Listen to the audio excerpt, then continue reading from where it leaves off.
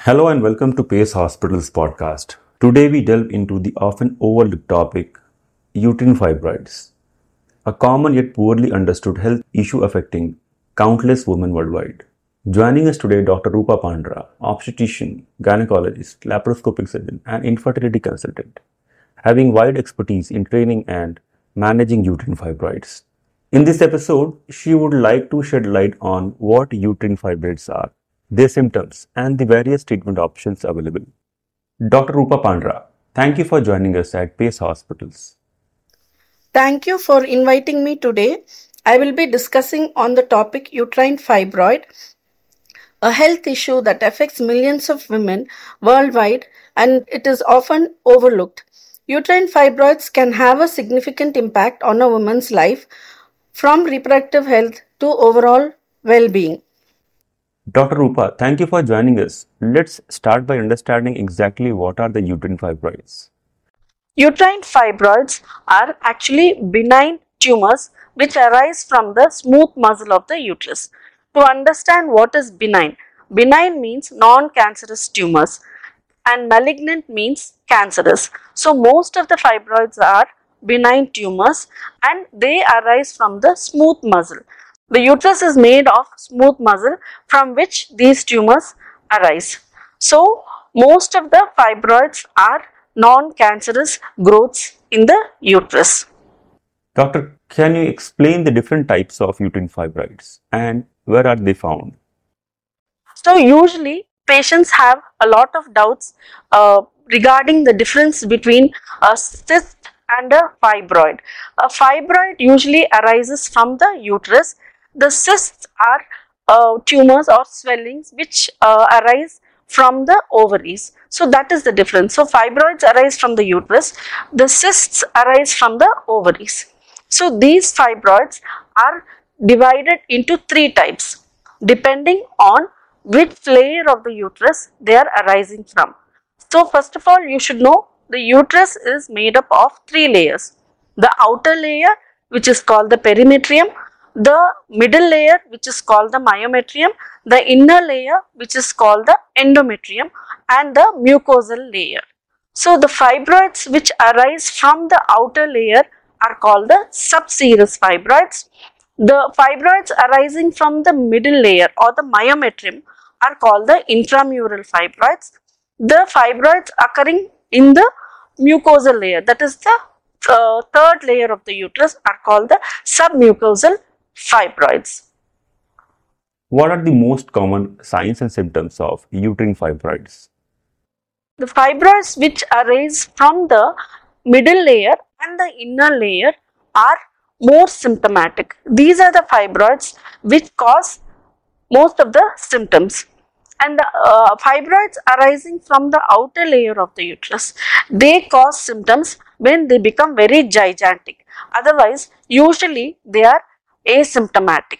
The common symptoms which we see in patients, they usually present in the OPD with complaints of severe abdominal pain during the cycles or even throughout the month, irrespective of the cyclical pain, and they complain of heavy menstrual bleeding. And if the fibroids are very large and multiple and the uterus has enlarged very much in size, then they can have pressure symptoms due to pressure on the urinary bladder or on the large intestines, and they can cause GI symptoms like constipation.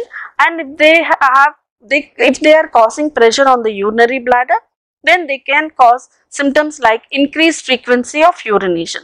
So these are the common symptoms which the patient presents in our OPD when they are having fibroids. Why fibroids cause heavy bleeding and pain during menstrual period? So whenever the tumor is growing within the muscle of the uterus, as the tumor grows, the vascularity means the blood supply to the fibroids also is increased. The surface area, because whenever the tumor is growing, the muscle in the uterus also is growing, so there is increased surface area of the uterus, and also there is submucosal thickening in case of patients who are having fibroids.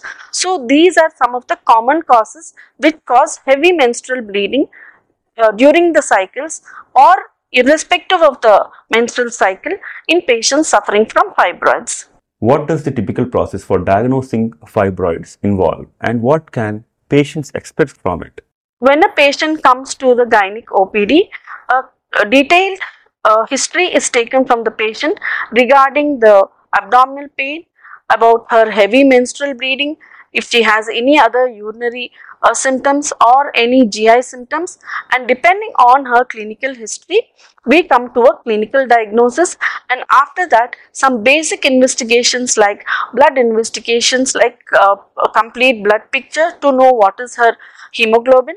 Then a basic ultrasonography of the abdomen and pelvis is done to know whether there is any fibroid in the uterus or any other cause of bleeding is detected by a simple basic ultrasound abdomen and pelvis. And after assessing the ultrasound report, if patient requires an MRI abdomen and pelvis, that is also advised, which gives a better picture of the size of the fibroid, the location of the fibroid, and the involvement of the fibroid into the endometrial cavity. This is called fibroid mapping. An MRI of abdomen and pelvis for fibroid mapping helps the surgeon to do the surgery better. How common are uterine fibroids, and who is most likely to develop them? Can you also tell the common risk factors for developing the uterine fibroids? Incidence of fibroids are almost 10 to 12%, and in India we are diagnosing more than 10 lakh women have been diagnosed per year with uterine fibroids. Nowadays the incidence of fibroids is increasing, maybe because of the lifestyle changes and also because women are becoming more aware and they are going for regular health checkups where the investigations being done are detecting the fibroids at an early stage. Now, why is there more incidence compared to what it was 10 to 15 years ago? Because there is increase in obesity, increased lifestyle, there is decreased physical activity in the women, and due to stress related factors, and late marriages is one of the cause, because late marriages there is nulliparity. Nulliparity is one of the causes of increased incidence of fibroids. So nulliparity or early menarche, then obesity, and all these lead to hyperestrogenism, which increases the incidence of fibroids and rapid growth of the fibroids. Are uterine fibroids genetic, and what are the common misconceptions about age and uterine fibroid?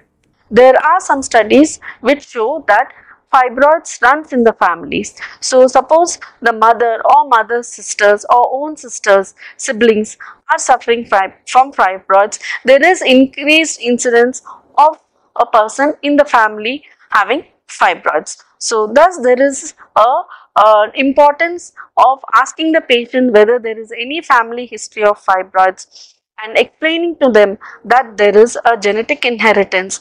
Thus anybody in the family has fibroids, the other women in the family should have a regular checkup to see if there is any incidence of the fibroids.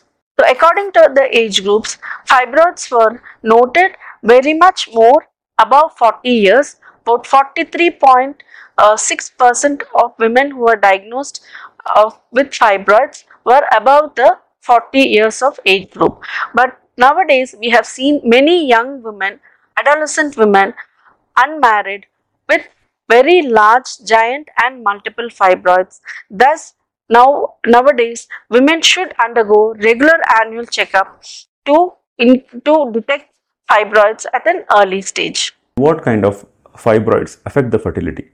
Usually the submucosal fibroids arising from the inner layer of the uterus and the intramural fibroids are the common cause of fertility in women. So submucosal fibroids can cause implantation failure of the embryo, and submucosal and intramural fibroids are the common causes for causing abortions in women who have already conceived.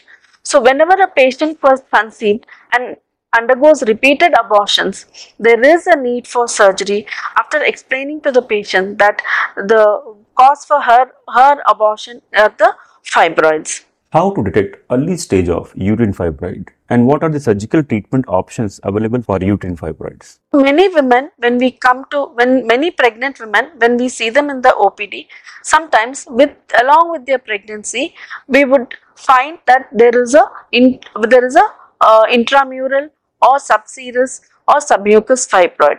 So how do these fibroids affect the pregnancy? So in the first trimester, the patient may complain of spotting. They may have threatened miscarriage. That means they complain of intermittent bleeding during pregnancy. And in the second trimester, that is from 3rd to 6th months of pregnancy, they can have mid trimester abortions. And suppose if they have crossed 6 or 7 months of pregnancy, in the 3rd trimester of pregnancy, patient can present with abruption placenta, that is premature separation of placenta before term pregnancy, which can lead to emergency delivery and preterm delivery of the for the patient. Is it actually possible to prevent uterine fibroid? If not, what can we do to lower our risk? So I would advise every woman from 20 to 21 years of age to undergo regular gynecological checkup with a gynecologist and undergo a basic ultrasound examination of abdomen and pelvis at least once in a year or once in 2 years, so that the fibroids can be detected early, as the incidence of fibroids is increasing very rapidly, and by the time the patient is seen by the gynecologist in the gynec OPD, the fibroids are seen in a very large size, and there is lot of rapidly increasing growth in the fibroid these days. So this can be avoided by regular checkup with the gynecologist. So I would advise every patient to undergo an annual gynec checkup, like how we go for a regular health medical checkup every year. I think it is mandatory for every woman to undergo a gynec annual health checkup. So wherever surgery is indicated for a woman suffering from fibroids, depending on her symptoms and her location of the fibroid, nowadays we do minimal access surgeries for removing the fibroids. Initially, previously about 20 to 25 years back, open surgeries were done for fibroids. So removal of only the fibroid is called myomectomy. So in women who are premenopausal or postmenopausal, where the uterus is not needed and who have completed family, for them we would advise a hysterectomy. And if patients want only myomectomy and want to keep the uterus, we would explain the recurrence of fibroids and then only proceed for hysterectomy. But for women who have not completed family, who are unmarried, the procedure we do is myomectomy. Myomectomy is a procedure where the uterus is preserved and only the fibroids are removed. The surgeries which we do are laparoscopic surgeries, hysteroscopic surgery and robotic surgery for myomectomy.